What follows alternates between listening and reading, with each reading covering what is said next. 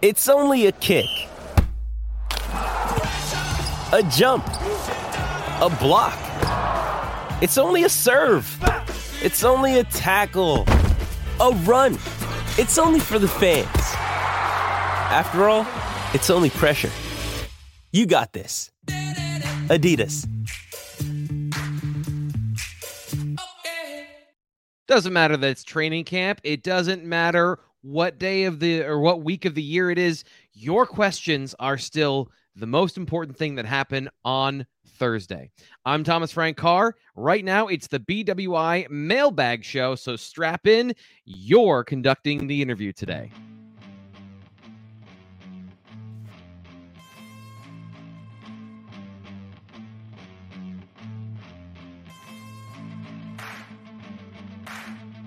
Now, what does change, and by the way, I'm your host, Thomas Frank Carr, here on the BWI Daily Edition. What does change through the week of the year might be who my co-host is when we're doing the mailbag. I guess Nate had to take a day off from our two-a-days. He's been going hard after our positional previews, so he needed this show off before he returns later. So Greg Pickel filling in for our mailbag episode. Greg, I'm excited. This should be fun, changing it up a little bit. It should be. I got big shoes to fill with Nate not here, but I am willing to give it a shot. No promises, and I will probably disappoint some of you out there, but that's okay. I'm willing to give it a shot, T. Frank. That's all right. I've already disappointed everybody with this shoulder shimmy I did. I don't know what that was. That was like somebody's mom at a wedding, just like dancing in the corner. I don't know why I did that and why I keep doing it. But anyway, let's get to the BWI mailbag. Got a lot of questions today, and I want to make sure we get to all of them. So we'll be doing that right now. Of course, the best way to get your questions in on the show, I say that all the time at this point, is be a member at BlueWhiteIllustrated.com. Sign up for just $1 and get 12 months of access to the Lion's Den Premium Message Forum. That's where I post the call. I put the call out on the mailbag thread, and then you can ask your questions. We'll get the questions. The best ones get up here on the show. And, of course, I'll take a couple select good questions from Twitter as well. But the primary place, BlueWhiteIllustrated.com, and then you can ask questions all the time, but you can officially be fancy pants and get your name and your handle up on the screen. So let's get to it, Greg. Keep saying that. Let's actually get to it. Beaverman72. Actually, we're going to go with his first question. What are reasonable expectations for Nick Singleton and Katron Allen this year, particularly through the first 4 games? J1 Slider quoted saying that Singleton and Allen have raised the entire room because they run angry. The praise for the two backs continues to grow while there's little mention of the other players. As the production is this a product of questions being asked that are in reference to the freshmen? And given what we've heard to this point, why is it unreasonable to see them as the top 2 players on the depth chart in week 1? Greg, I think it's that one part there in the middle, right? Yeah, there's a lot to unpack there, but I would say a couple of things. Number one, I think it's a good question because we are getting to a point, T. Frank, where the hype train on these two guys are rolling down the tracks at a speed that is really hasn't been seen since you can't even say since Saquon Barkley, because no one expected him to burst onto the scene the way he did. So, I mean, you have to go back quite a ways to find 2 running backs at Penn State who have generated this much buzz and this high of expectations before ever taking a snap. So I do think it might be good to dial things back a little bit. But you were in practice with me earlier this week. I mean, you look at those guys, and we saw them in the spring. They look tremendous. But to the point about, is it more about how the questions are asked? I think that's very important because, it's the questions that are being asked that elicit answers that we're talking about here, T. Frank, with Katron Allen and Nick Singleton. The questions put those 2 guys' names, they're in the question. So that's what's being responded to. And so I think we shouldn't forget about Kevon Lee, who I do think is going to be the starter for the opener. And obviously Devin Ford and Keziah Holmes are here too. But when you look at the depth chart, I think it's going to be those 2 guys is 2A and 2B with Kevon Lee number 1 to start things at Purdue. But if you told me those 2 guys moved up the depth chart by, let's just say Auburn, to a point where they were sharing more of the first team reps, I wouldn't be stunned, but that may be a little bit aggressive. So ultimately, I think it's fair to expect them to play. I think between the 2 of them, they're going to get at least 50 to 60%, probably about 50% of the snaps, maybe 25 and 25 or 30 and 20, something like that, with Kevon Lee getting the other I don't know, 65% and maybe 5% for Devin Ford. So I just know Yeah. one thing, Jalen Sider never wants to go through a season again without a 100-yard rusher. He's tired of talking about it. He knows how much of a problem it was. And so they're going to do what they have to do to make that a reality. They're going to need help from the offensive line and the offense, of course, but they're going to play the guy that will best give them the chance to do that and give them the best chance to win. If it's one of those guys, they will. I think it's a fair point to make about the reason we're asking questions, by the way, about these players is because Kevon Lee is a known commodity. We know, I think we know exactly what we're going to get from him. So there is not really any new territory to get from asking questions there, unless the question is, hey, is there anything we don't know? Anything happened this offseason where he changed who he is? And based on what we saw in the spring game, I don't think that that's the case. So that is a function of the questions, but it is also warranted that every time we're rewarded with an answer, right? When you talk about Nick Singleton or Katron Allen, we're rewarded with a positive answer from one of the coaches, specifically when we ask James Franklin, who we have the most access to. Let's go to our next question. Okay. And actually, I want to, let's do this right now. Let's do this right now. Coast Fan has been a fan of the pod for a long time. We're coming up. We've passed the year mark, and we're heading into the season where we really hit our stride last year. So Coast Fan asks, are you going to have Manscaped as a sponsor on the show again? It was entertaining when you asked Nate to say something about the products, and he was flustered, saying his mom watched the show. Well, Coast Fan, I would love to have Manscaped as a sponsor. The problem is you didn't buy any. We had them on the show. We had a sponsor. I was very appreciative of them taking a chance on us, a brand new podcast. We have grown exponentially since then. So expect to see more sponsors in the future. But it was all based on if you used our promo code. And as a whole, our listeners found that they sided more with Nate than they did with me. That being said, we do have a sponsor on the show. If you've been looking for a reliable source of tickets for Penn State football games, well, Jim at TixmanJim.com, formerly PSUTixman.com, has been running his ticket exchange in Wilmington, Delaware for 25 years. Over 25 years, actually, Greg. Every buyer is handled with courtesy, respect, and every ticket purchased is guaranteed. Proceeds are used to fund the PSU chapter of the PSU AA chapter of the Scholarship Fund and the PSU Levi Lamb Fund for athletic scholarships. Get your home opener Ohio U, your Ohio State Stripeout tickets, or your Minnesota homecoming whiteout tickets. Go to www.tixmanjim.com. If you're watching here on YouTube, you can see his website at the bottom of the screen. Email, and this is really hard, Greg. It's tixmanjim@gmail.com. Got it.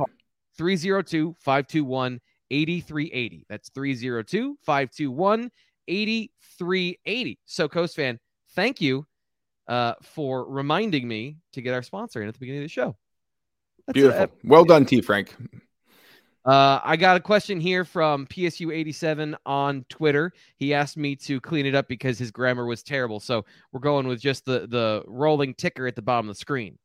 Do the Nittany Lions face more quality pass-oriented offenses or run-oriented offenses in 2022? This is a great question because I know that a lot of fans are nervous about Manny Diaz's defense, the weaknesses of Penn State last year, and the way that the defense is set up versus old school linebackers, nose tackles, having beef in the trenches. That does not equate to what Penn State is doing. So, Greg, do you have a sense of where Penn State's going to land in terms of pass-oriented or run-oriented offenses this year? Yeah, there's a lot of concern that this is still the Big Ten of old and that teams are just going to line up in 3-yard and cloud of dust it. And some teams are still going to do that, of course. But, let's go through the schedule really quick.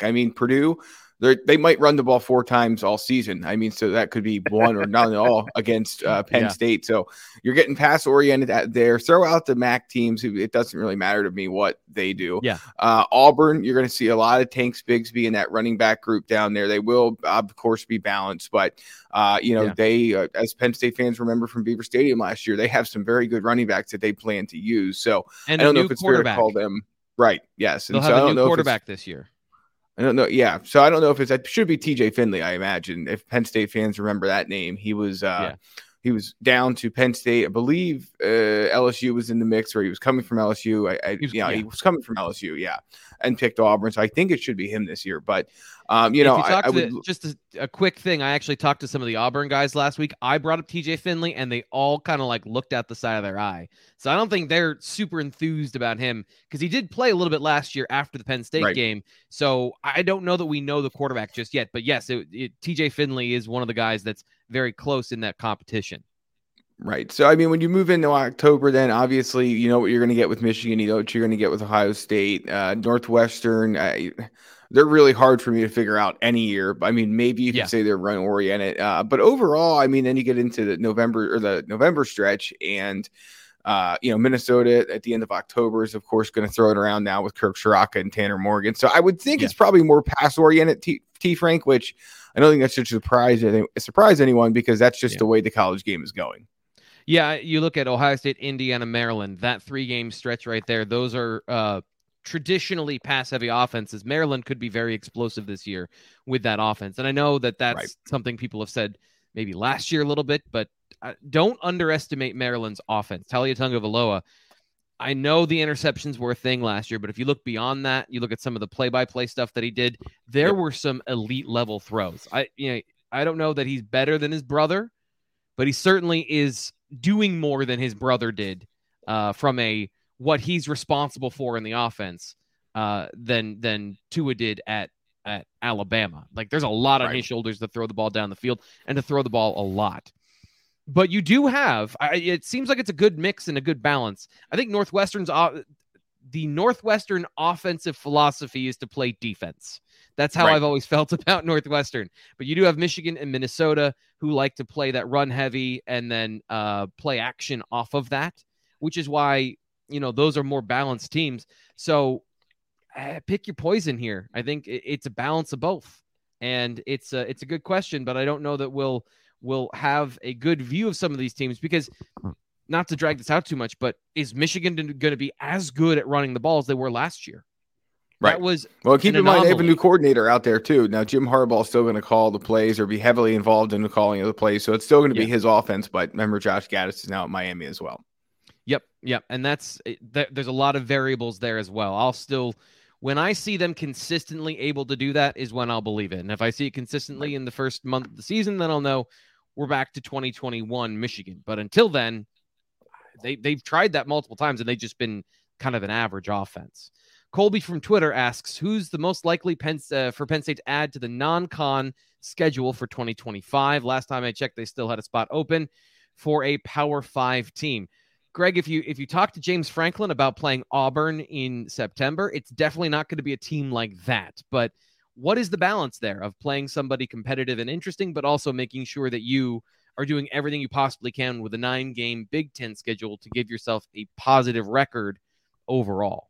Yeah, I mean, here's the thing. I can't really answer that question, not only because you would need a magic 8-ball to do so, but also because, I mean, we're in the midst of this, realignment, and, the Big Ten could get rid of divisions as soon as next year if it wants to. It could add Notre Dame at some point, which is maybe going to happen, but probably not.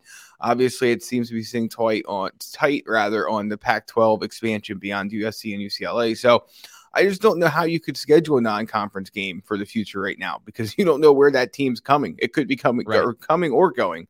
It could be coming to your conference. And then, obviously that would create some obstacles and hurdles. So I don't have a schedule in front of me for 2025 right now, but I just think that if you're looking ahead at some of these non-conference matchups, I just would be patient on booking your travel and things like that, because I feel pretty good that we're going to see some schedule changes both in the Big Ten and in non-conference matchups down the road here. So it's just too early to say with everything that's going on in college football. 2025, they open versus Nevada. They have September 6th as an open spot, and then they have Villanova after that. So that's an exciting start. But that's more what James Franklin's looking for, right? Like 3-0 when you go into Rutgers then on September 20th. That is absolutely what they're looking for. And another variable I think here that's important to know on the administrative level is Pat Kraft. What is his appetite for those things, and what is his view of the best way to position Penn State football for success? Right. Because some of these decisions weren't even made by Sandy Barber. Like, this is going before her even when it comes to the schedule. So Beaverman 72, he got greedy, but I am going to grant him his second question. Second question. The quarterback room is somewhat light after Joey Porter Jr. and Kalen King. Daquan Hardy is the slot. Johnny Dixon, he says, is serviceable, but is there a solid fourth corner? On the other hand, safety room seems extremely deep with several converted corners. Is there an opportunity for Ellis or Wheatley, Keaton Ellis or Zakee Wheatley, to serve as a fourth corner, or should Penn State feel confident in what they have at corner? Go ahead. No, I'm sorry, T. Frank. I cut you off. I mean, I would just say a couple of things here. So, Penn State lists on its roster Christian Driver at corner, but I think I just wonder if he's going to be a safety, not necessarily a corner. I mean, it's a fair question at this point. When you look at this Penn State secondary, I think you should feel really good about it, but it is a little bit light on numbers once you get past those top guys. I'm curious to see if we see Jake Dixon take a bigger step forward, but yeah, it's hard to get too animated over numbers concerns here when you have Joey Porter Jr., Kalen King, and Daquan Hardy all back. Now, I know obviously that one injury and you're in a different place, but to answer the question specifically, I mean, Zakee Wheatley, I just don't see him moving back to – they just moved him to safety for a reason. Yeah. So why would they move him back to corner right away? And then with Keaton Ellis, I mean, if he loses that job, maybe he does end up back in that kind of a role. But, I know with this defense, T. Frank, you have a little bit of flexibility. So yeah, I'm not too concerned about the numbers, and I'm just curious to see more than anything else who wins that safety battle and what adjustments could be made from there. So it's an interesting place to start when you talk about the secondary, because part of this is what is your position and then what is your general responsibility in the defense. And that field safety, the free safety, where you have Keaton Ellis and you have this depository of former corners, is they're playing a lot of single coverage anyway. Even in, this is kind of indicative of all college offense or all college defenses, where you have only so many resources and teams have to play usually a too high look because of the field orientation, like how wide the hashes are. So you've got a lot of safeties that are former corners that play in single coverage anyway. But we're talking, I think, specifically, let's just talk about the boundary corners, because the slot is going to take care of itself with sub packages and Hardy and all that stuff. Why don't you feel good about Marquise Wilson at corner? He was back in 2019. He's a borderline ball hawk. Now, he was thin. He didn't play the run well, and Penn State was very deep and talented at the cornerback position last year, so they decided, let's see if we can play him on offense, where they needed a slot receiver. That didn't work out, but I guess that doesn't diminish my interest in him as a veteran depth player. That's a good point. Yeah, we're not talking about there needs to be 4 starters. We're talking about 4 dependable players to play that position. I think Johnny Dixon and Marquise Wilson do that very well. But if you're saying project to the future, I agree that right now you've got Cam Miller and Christian Driver. They are not quite the same thing as what you have right now with Joey Porter Jr. and Kalen King. So is that going to be a place where in the class of 2023, where you have a top 100-ish player in Elliott Washington, does he, force his way onto the field early? But for this season, I think Penn State's depth is good, because you have those guys and they're cross-training Daquan Hardy, at least from what I saw in the scrimmage, in the spring scrimmage, they're cross-training him at the boundary corner as well. So you've got options. I guess I wouldn't look at it the same way. Yeah, no, I can't say it better than you did, T. Frank. I know what the question's getting at, but yeah, I think if you think there's a numbers issue there, I think it'll solve itself by the time the season gets rolling. You can't say it any better, because I said all the words. I used all the words to talk about that. So, Lamgill, you're passionate. I give you that. Who will be the most improved player from last season? One player in offense and defense. We've had variations of this question, but I like this one because it's about most improved. He says Cade Wallace, because is there to be most improved? I think those are 2 quality options. Does anyone come to mind for you when it comes to starters that need to improve this year that will?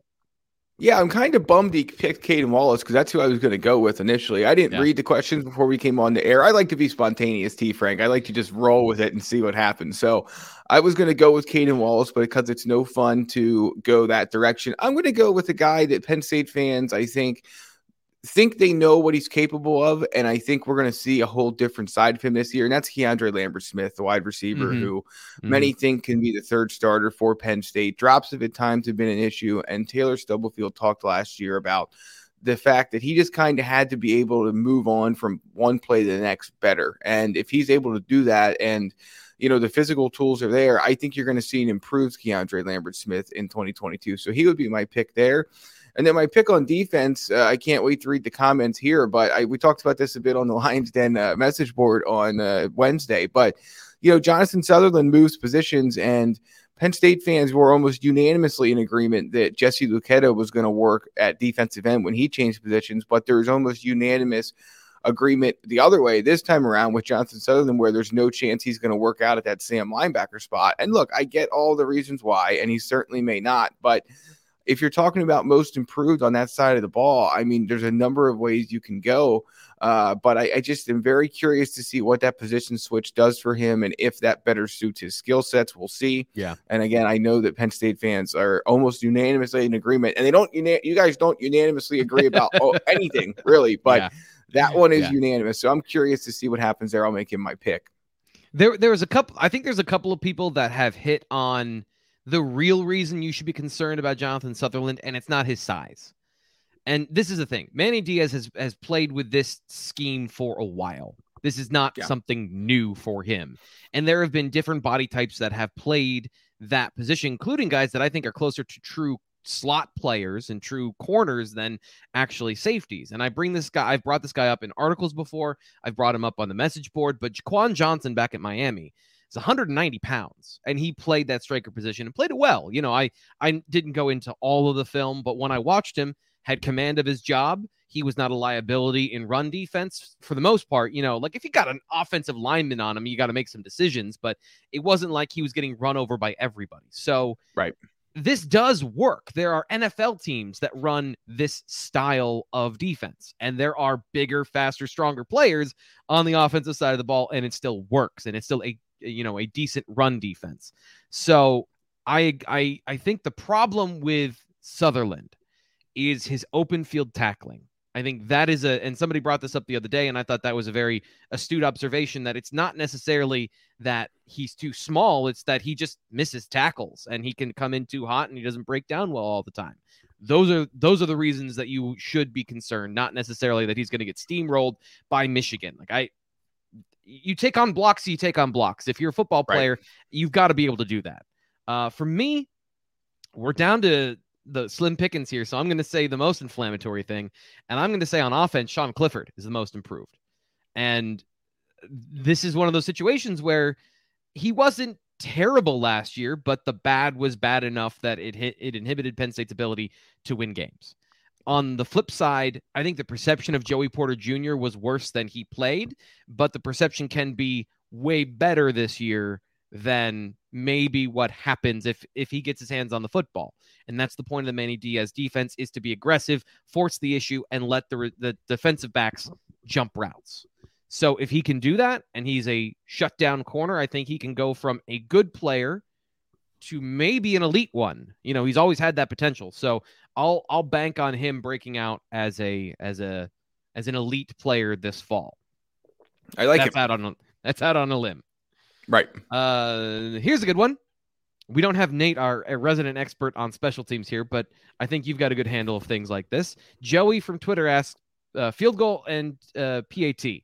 The job trending towards one guy, or is there a chance that we get another split like we had previously with Jake Pinniger going 45 and under, Sandor Sahaydak going 45 and over?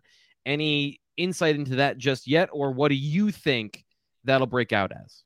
Yeah, I mean, I think one guy's going to be the placement kicker. I think one guy's going to be the field goal kicker, or I'm sorry, the placement kicker, and then one other person will be the kickoff specialist, and we'll have a punter. I would be very surprised if we go back to, unless it's so clear and obvious that there's no choice, a situation where one player is doing either two of those three jobs or all three of those jobs, like Jordan Stout did in 2022. So, I mean, I think we're going to see a split there.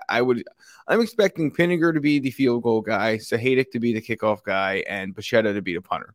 I know that Barney Amore is here and he will compete for that job. And obviously, Bichetta can kick off as well. And so can Gabe and Wosu. So there's some battles to be won there. But yeah, I mean, I think that it's, when James Franklin said at Big Ten Media Days that some people aren't calling Jay Pinniger a starter, but he was a starter at one point in time. I mean, well, they're not calling him a starter because Penn State took that away from him last year. So, right. I mean, I wasn't terribly sure what he was getting at there, but the fact that he felt compelled to bring it up at Big Ten Media Days sort of tells me that that's the guy they're going to go with. So that's my take on it right now, and we'll see what Stacey Collins has to say on Saturday. That's one of those situations where it's like, we know what you're trying to say, but like, do we buy that? There's some of you made the situation the way it was. Yeah, you made the situation the way it was. So that's why people are saying that. Yes. Dave Ray asks, what part of Penn State's team has to improve for them to be a playoff contender? Why have they come up short against Ohio State over the years, and how can they finally break through? We have a similar conversation. If we had this magic wand answer, T. Frank, we'd be worth a lot of money. For sure. Yeah, I would definitely already be working in some program. Like, if I had the answer, I would go to James Franklin and be like, hey, I've got something for you, but it's going to cost you. Anyway, we have a similar conversation coming up in one of our roundtables this week, where we predict when Penn State is going to reach the college football playoff. When's the next opportunity? And, we have our own varying answers, but buried in there are some of the things that answer this question. So what came to mind when you wrote that, and what comes to mind when you read this question about the first part specifically of when can they be a playoff contender and actually get there? Because they've been a contender up until, the 11th or 12th week of the season, and they ultimately lose a game they shouldn't. I guess there's a number of places you can start here. If you want to start with the offensive line and having true bona fide tackles, that's a fine place to start. Obviously, top 10 to top 5 in the country quarterback play would be another place to start. But, when I think back to some of these Ohio State losses, T. Frank, parts of the problem are, and now the defense has been relied on a lot in some of those games and not so much in some other ones, but it's not having a consistent year-over-year number of true high-end pass rushers and defensive tackles that can change the game with a sack or a tackle for loss. They've had some really good ones, and they've had some moments that happened. But, I mean, think back to the second half Garrett Sickles had against Ohio State, and that was not a consistent part of his game. And to me, that's been the biggest challenge, is that Penn State has not had someone that can just go out there and be a game wrecker along the defensive line consistently. They've had some really good ones, and Odafe Owe was close to that. But when it comes down to it, I mean, the most successful teams have a pass rush that can change the game, an offensive line that can move you out of the way, and a quarterback who doesn't make mistakes, can make plays with his feet and with his arm, and is capable of winning a game by staying healthy. And, obviously that's a random part of things, but that's been an issue for Penn State of late at the quarterback position. So, I mean, I think once you put all those things in a melting pot and you put them all together, that would get you into the position to beat Michigan on the road and Ohio State at home and be in the college football playoff conversation, assuming you win the Big Ten title. But, I mean, all those things sound great. And if they were easy to get, everyone would have them and nobody would be without them. So for Penn State, I think those are kind of the key topics there. And, we'll see. Recruiting is, again, recruiting. It's the lifeblood of this sport. And Penn State fans know that. And Penn State knows that. And whether or not they're able to find, some more offensive tackles in this cycle, we'll see. They just had a miss there. And defensive tackle recruiting is so. So, I mean, that's areas that need to be picked up down the road. No question. Yeah, and by the way, if you want to get that information, Tuesdays is our BWI Daily Recruiting Show with Greg and with Ryan Snyder. You get all your up-to-date information, what's going on in Penn State recruiting. So if you don't watch that show, I don't know why. They're all right here on our YouTube channel or in the same stream for our podcasts. Awesome show, great insight, great information. And if I had a James Franklin impression, I would do it right now, because what you just said boils down to what he says is it's all of it. You need to have elite players at key positions. You can't miss. You can't give up any ground. And this is with the conversation we've had about the quarterback position in the class of 2023 when we talk about losing Marcus Stokes and what I thought his ceiling was as a player of being a little bit better than his 3-star rating and having more potential than I think some people wanted to give him credit for after he decommitted. But the point is, you can't miss, because these other programs that you're competing against, they aren't missing. And if they're missing, then they take other high-level prospects that they wanted slightly less than the ones they really wanted, rather than they're left without somebody at a position. So that's where Penn State needs to get, where they are, if they're missing out on maybe a top 5 player in the nation, they're still getting a guy that is in the top 100. Not that they have to dip down into, lower in the on 300 recruiting rankings. Secondly, there's more than one way to win, right? So I think I tend to be bad about this, of talking about the best way to win or the exact thing that I think you should do. There are multiple ways to win. You can have an elite running game. You can have elite defense. You can have the Georgia formula, but you have to have a historically good defense. The other way is to have a great quarterback. That is the way that everyone wants to go, because you can, I don't want to say cut corners, but you can definitely make up some ground quickly when you have not just, and this is where I think Trace McSorley was very good, but he was just that threshold below an elite college quarterback where you couldn't get over the hump in some of those games. He wasn't enough to elevate losing a 17-point lead in the fourth quarter. He couldn't quite get those things done. And not to put all of it on him, but there are just those things that elite quarterbacks can do in those moments to respond and put more points on the board. So I think that's a part of the story is, how do you want to be? What do you want to be? And I think it's clear what Penn State wants to be. They want to be an all-of-it team, but they do try to win by getting that elite quarterback. And if not, getting a guy that can run, change the numbers, be that sort of athletic guy that is a dual threat sort of quarterback, as much as I don't believe in that term. When you need mealtime inspiration, it's worth shopping Kroger, where you'll find over 30,000 mouth-watering choices that excite your inner foodie. And no matter what tasty choice you make, you'll enjoy our everyday low prices, plus extra ways to save, like digital coupons worth over $600 each week. You can also save up to $1 off per gallon at the pump with fuel points. More savings and more inspiring flavors make shopping Kroger worth it every time. Kroger, fresh for everyone. Fuel restrictions apply.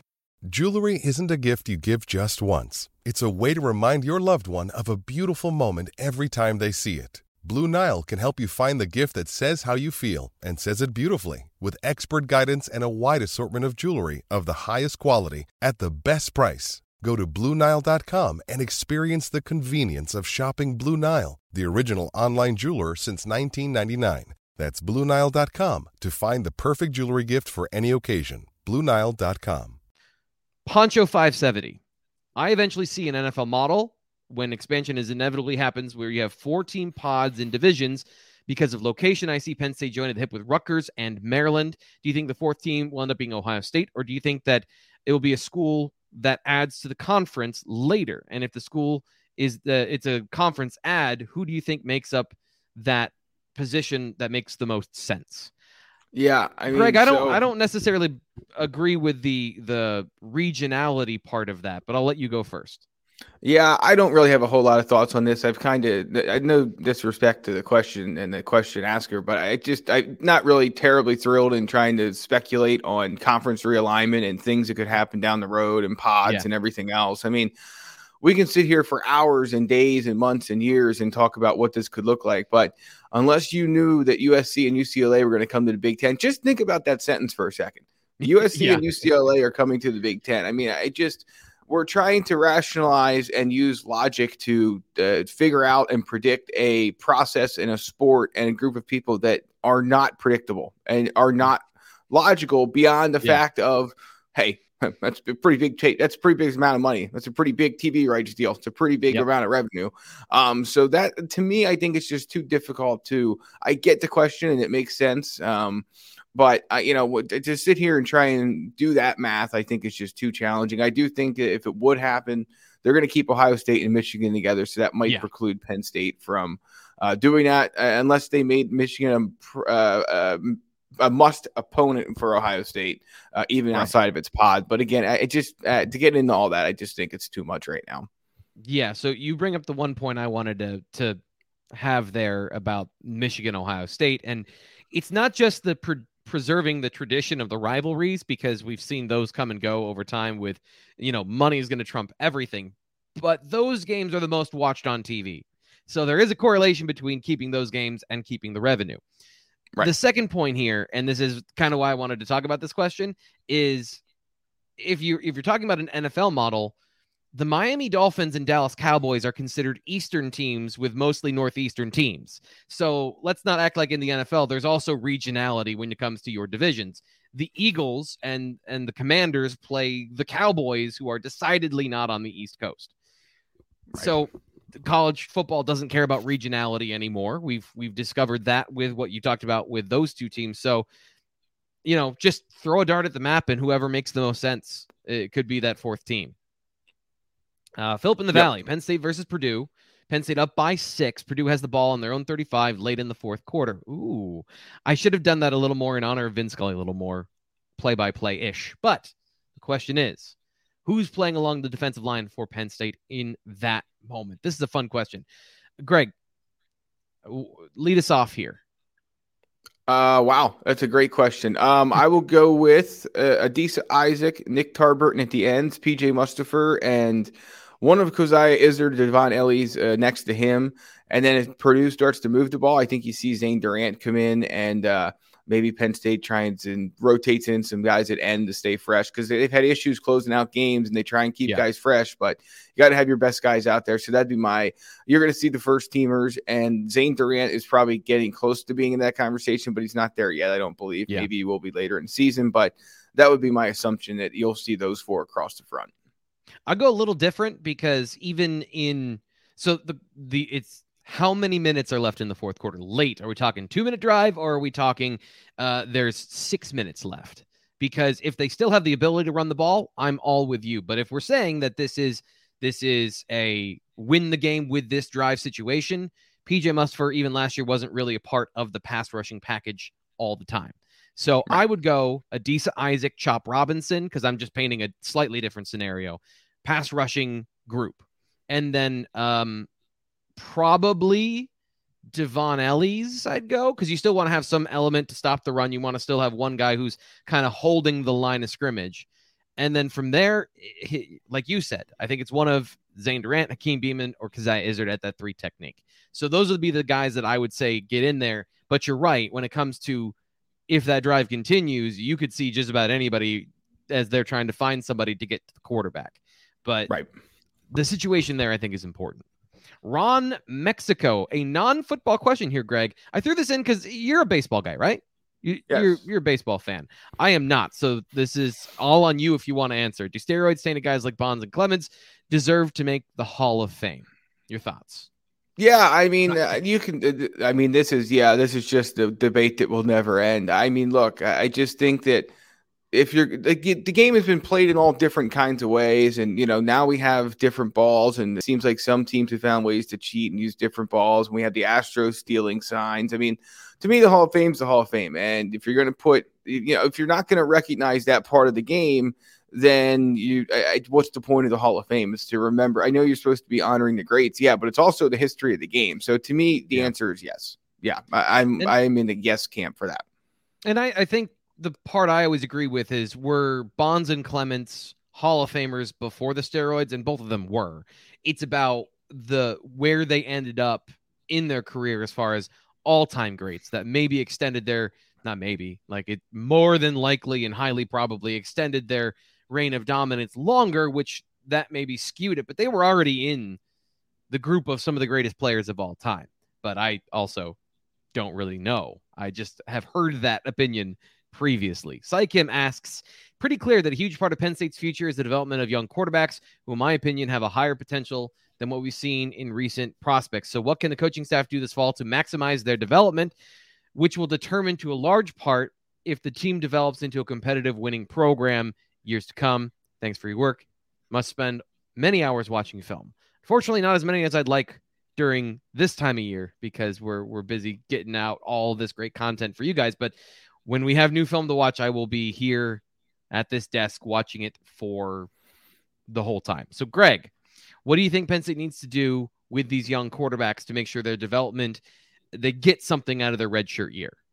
Yeah, I mean, again, there's been a lot of talk about this all offseason too. I just don't think if you think you're going to see all four of them against Ohio, then Penn State better be up 60-0 at halftime. Like, I just don't, it's just not going to happen. Now, I would hope that James Franklin and Mike Yurcich learn that they need to get their second string guy some more meaningful reps sooner. So that would mean if you are up, let's just say 38-7 on Ohio to start the fourth quarter, that should be the entire fourth quarter for Christian Veilleux. And if you want to put one of those other guys in to hand off late, if you get a series or something, fine. But I mean, I just think that that's the key there is the game reps and meaningful game reps, not coming in to hand off 3 times and kick, and then kick it away. So, I mean, that's really the focus for me would be T. Frank. It's just, how do you get him into the game sooner? And then once you feel like you've given him enough reps, is there anybody else you want to give reps to or not, or you just want to let him play out the string? That'd be my thought. So I'll go with the practice side of things because I agree with you. You're not going to see these 4 quarterbacks all in the same game. And I'll start with a question. Is Sean Clifford a master enough of this offense that he doesn't need to take all the reps in practice? Like, can he get...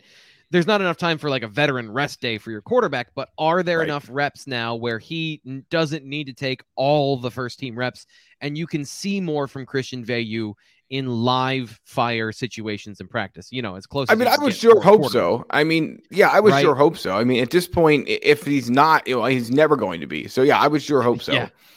Especially, so I would say if it were Veilleux at this point as the starter and we're looking at those younger players, I would say he's a second-year player. He's still learning the game of football. You probably still, even in the second year of his in the same offense, you still want to get him the majority of the reps. But if Sean Clifford doesn't know the difference between cover 3 and cover 6, like what those things are, he's been doing this for 6 years. So the basics and some of the fundamental parts of football and some of the decisions he's got to make based on formation and alignment and all that stuff, he should know all those. So it's about the system and how you take that information from the defense and apply it, as opposed to you still got to learn the information you're getting from the defense. So that is where I think Penn State has an advantage in the second year with Mike Yurcich. And hopefully next year for them, Mike Yurcich doesn't have a successful season and then get a head coaching job, so they have to start over again. Like, they need to have some consistency for those young quarterbacks for all that to pay off. Turtle Dog asks a question that I think might be a hot topic here. What is Penn State's football identity? An interesting question, Greg. Do you have an answer? Do you know? I mean, I guess like just questions like these, sometimes they feel like they come off as, I'm not even sure what the word would be, but what is Penn State football's identity? I mean, James Franklin's been preaching it for 9 years now. I mean, I think it's obviously their focus is going to be on trying to do things the right way. And whether that is partially tied back to the things that Joe Paterno did, and it's partially tied back to the things that James Franklin has learned and valued throughout his career. I mean, they are who they are. They're going to focus on the academic side of things. They're going to try and do things the right way in recruiting and in the transfer portal and in name, image, and likeness. And, I guess what you would say is, I don't know what this question is getting to. It feels a little bit loaded, but maybe I'm misinterpreting that. And I apologize. I took it as what's their on-field identity, not necessarily as their program identity, because that's one of those things where to kind of give what I viewed as the context of the question, is there there's always this push and pull with the Penn State fan base, especially the ones you and I interact with pretty regularly. It should be run the football. It should be this. What is it, and what is, what do they want it to be? Or I mean, on offense, I think on offense they want to pretty clearly be fast and physical and aggressive, and they haven't really been that. And we'll see if some of the new guys can do that. What they want to be on offense and what they've been are two wildly different things. They want to be a program that can run the ball when they need to, and they haven't been that. So I think their identity on offense is a team that knows what it wants to be and hasn't had either the player development or talent and execution on game day to be what it wants to be. And then defensively, obviously with Manny Diaz here, it changes up things a little bit, but they want to be fast and aggressive. I mean, they just want to go get the ball, go play physical, go play fast. I mean, and Brent Pry had some elements to that too, but these guys are going to be flying around. And we saw that at times in Brent Pry's defense. I think we're going to see more of it now with Manny Diaz here. This episode is supported by FX's Clipped, the scandalous story of the 2014 Clippers owner's racist remarks captured on tape and heard around the world. The series charts the tape's impact on a dysfunctional basketball organization striving to win against their reputation as the most cursed team in the league. Starring Lawrence Fishburne, Jackie Weaver, Cleopatra Coleman, and Ed O'Neill. FX's Clipped, streaming June 4th, only on Hulu.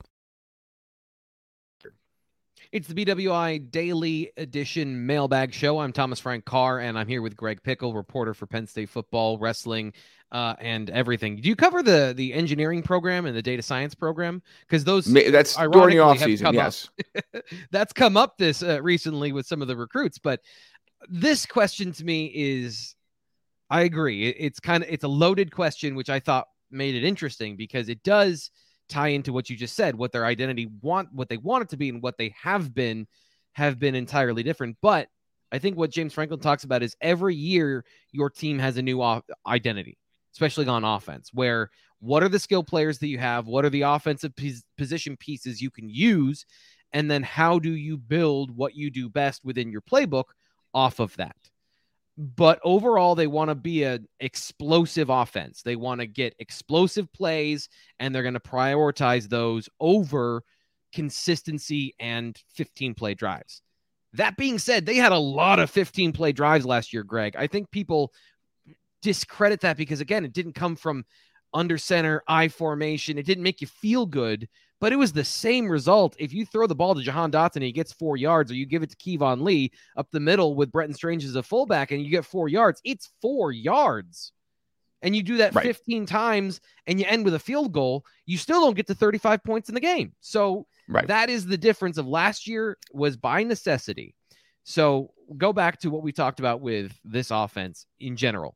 Looking back over the last couple of years since Joe Moore had left, they have not had an offensive system long enough to develop a year-to-year identity where they had Ricky Ronnie and they went back to what they were doing before Moorhead, kind of a blend of the two. Kirk Ciarrocca was here for a hot minute, and it was a hot, toxic minute because of the pandemic. That offense that had no identity because it was dead on arrival. Like there was no chance that it could have an identity. Last season did not go well for Mike Yurcich. This is an opportunity for them to reset that conversation offensively and have the identity that they want, which will include running the football and having explosive runs and being a balanced offense in the best case scenario of Mike Yurcich's offense. That is part of what his identity has been previously. It can be what it is again, but they'll do what they need to do to get points and win games in the end. Defensively, I think you're right, more aggressive than Brent Pry. Same thing as what they've always done, but more aggressive. We have a question here from Twitter. We all know Sean Clifford struggles under pressure. Understand the issue isn't always as simple as hitting checkdowns or hot routes, but does Clifford use these options effectively?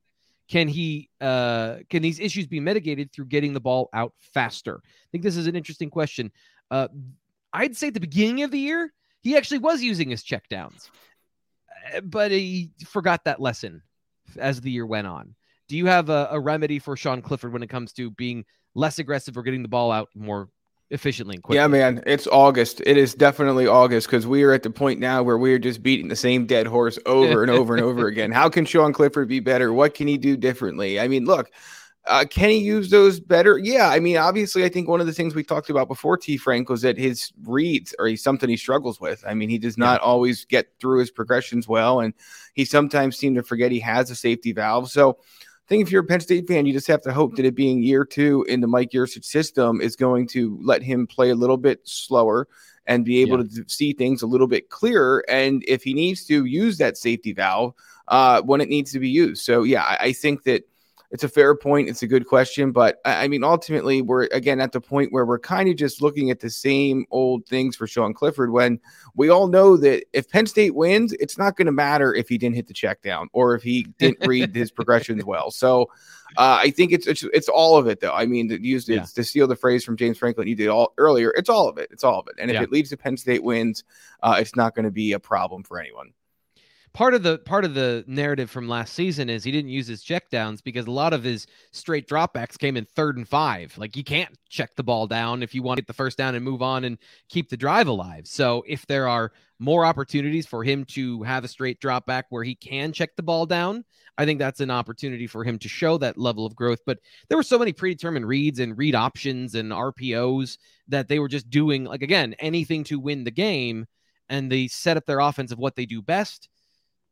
The other thing is, like, check downs are not a valuable throw.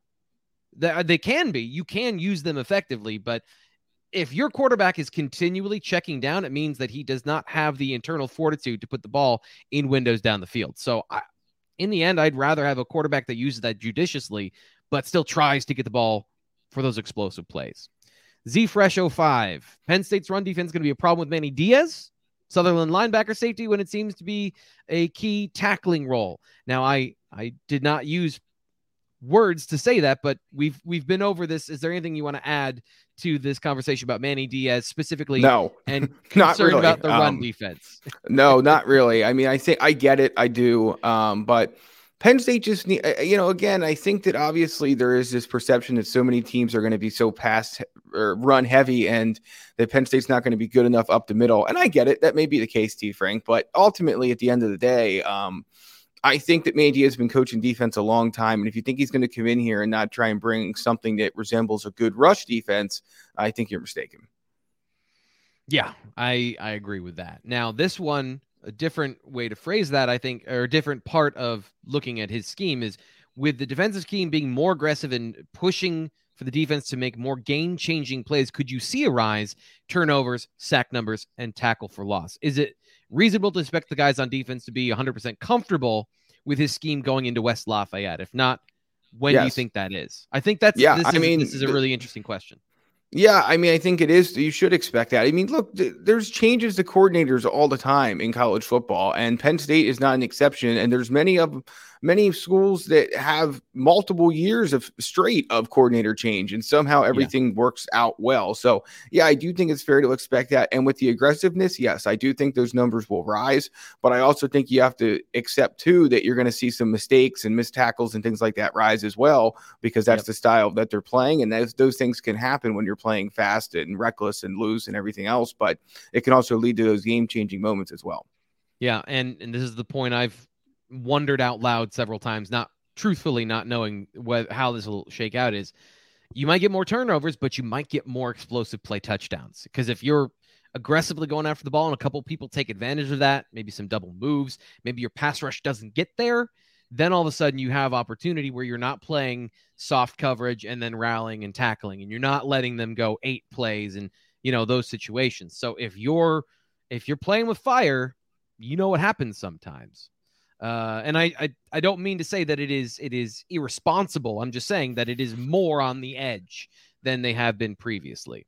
B. Sladen asks, rank away press box on the schedule this season. Which press box and stadium is the one you dread being in, and which one is the best? You are our expert in this. So what is your view of your travel schedule this year? Well, so let's take Auburn out of play because I've never been there before, so I don't think it's fair to include. Purdue is nice, but it's okay. It's just okay. Mm-hmm. And you got to fly into Indy, and it's a little bit more challenging to get to Indy than you think it would be. So I guess I would probably have that at the bottom of the list. Northwestern is awesome. That whole setup out there is great. I know that's a home game for Penn State. I'm trying to think of the road games here. Michigan is it's just a big it's nice. It's very nice, but I guess I would put that third. And then Michigan State is, well, let me do it differently. Michigan State probably number 1, Michigan number 2. Are they going to Rutgers or Maryland this year? They're going to Rutgers. I'll give you all of them. Rutgers 3. So At Purdue, you've got at Michigan, at Indiana, at Rutgers. Okay, so sorry, Michigan State's at home this year. We've been talking for too long, T. Frank. My brain is mush, but I think I would rank them. Indiana and Purdue at the bottom. I guess in this particular setup, Maryland. Or I'm sorry. Read that to me. Was it Maryland or Rutgers that they're going to at this point?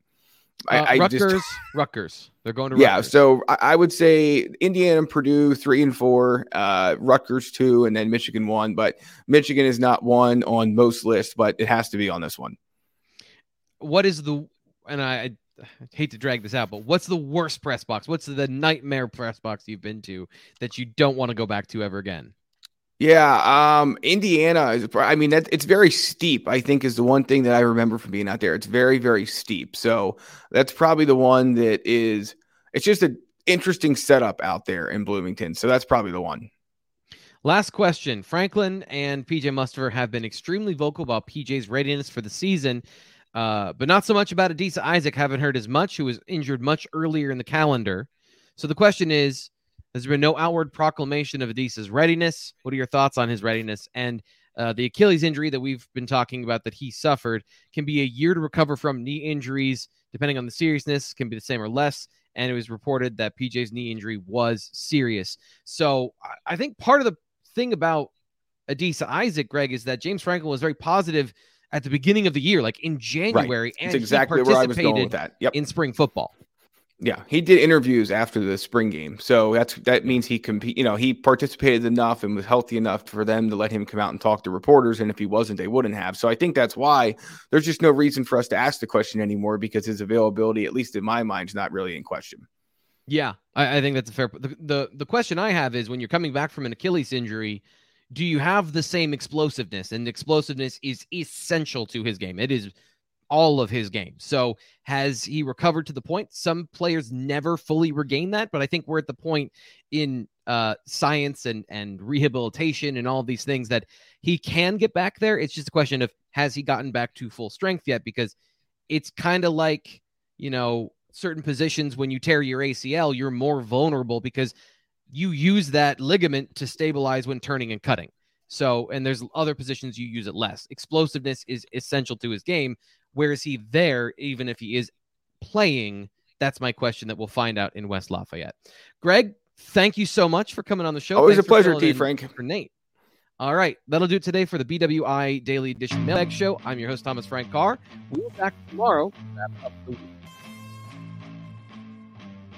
Step into the world of power, loyalty, and luck. I'm gonna make him an offer he can't refuse. With family, cannolis, and spins mean everything. Now, you wanna get mixed up in the family business. Introducing The Godfather at ChumbaCasino.com. Test your luck in the shadowy world of The Godfather slot. Someday, I will call upon you to do a service for me. Play The Godfather, now at ChumbaCasino.com. Welcome to the family. No purchase necessary. VGW Group. Void where prohibited by law. 18+. Terms and conditions apply.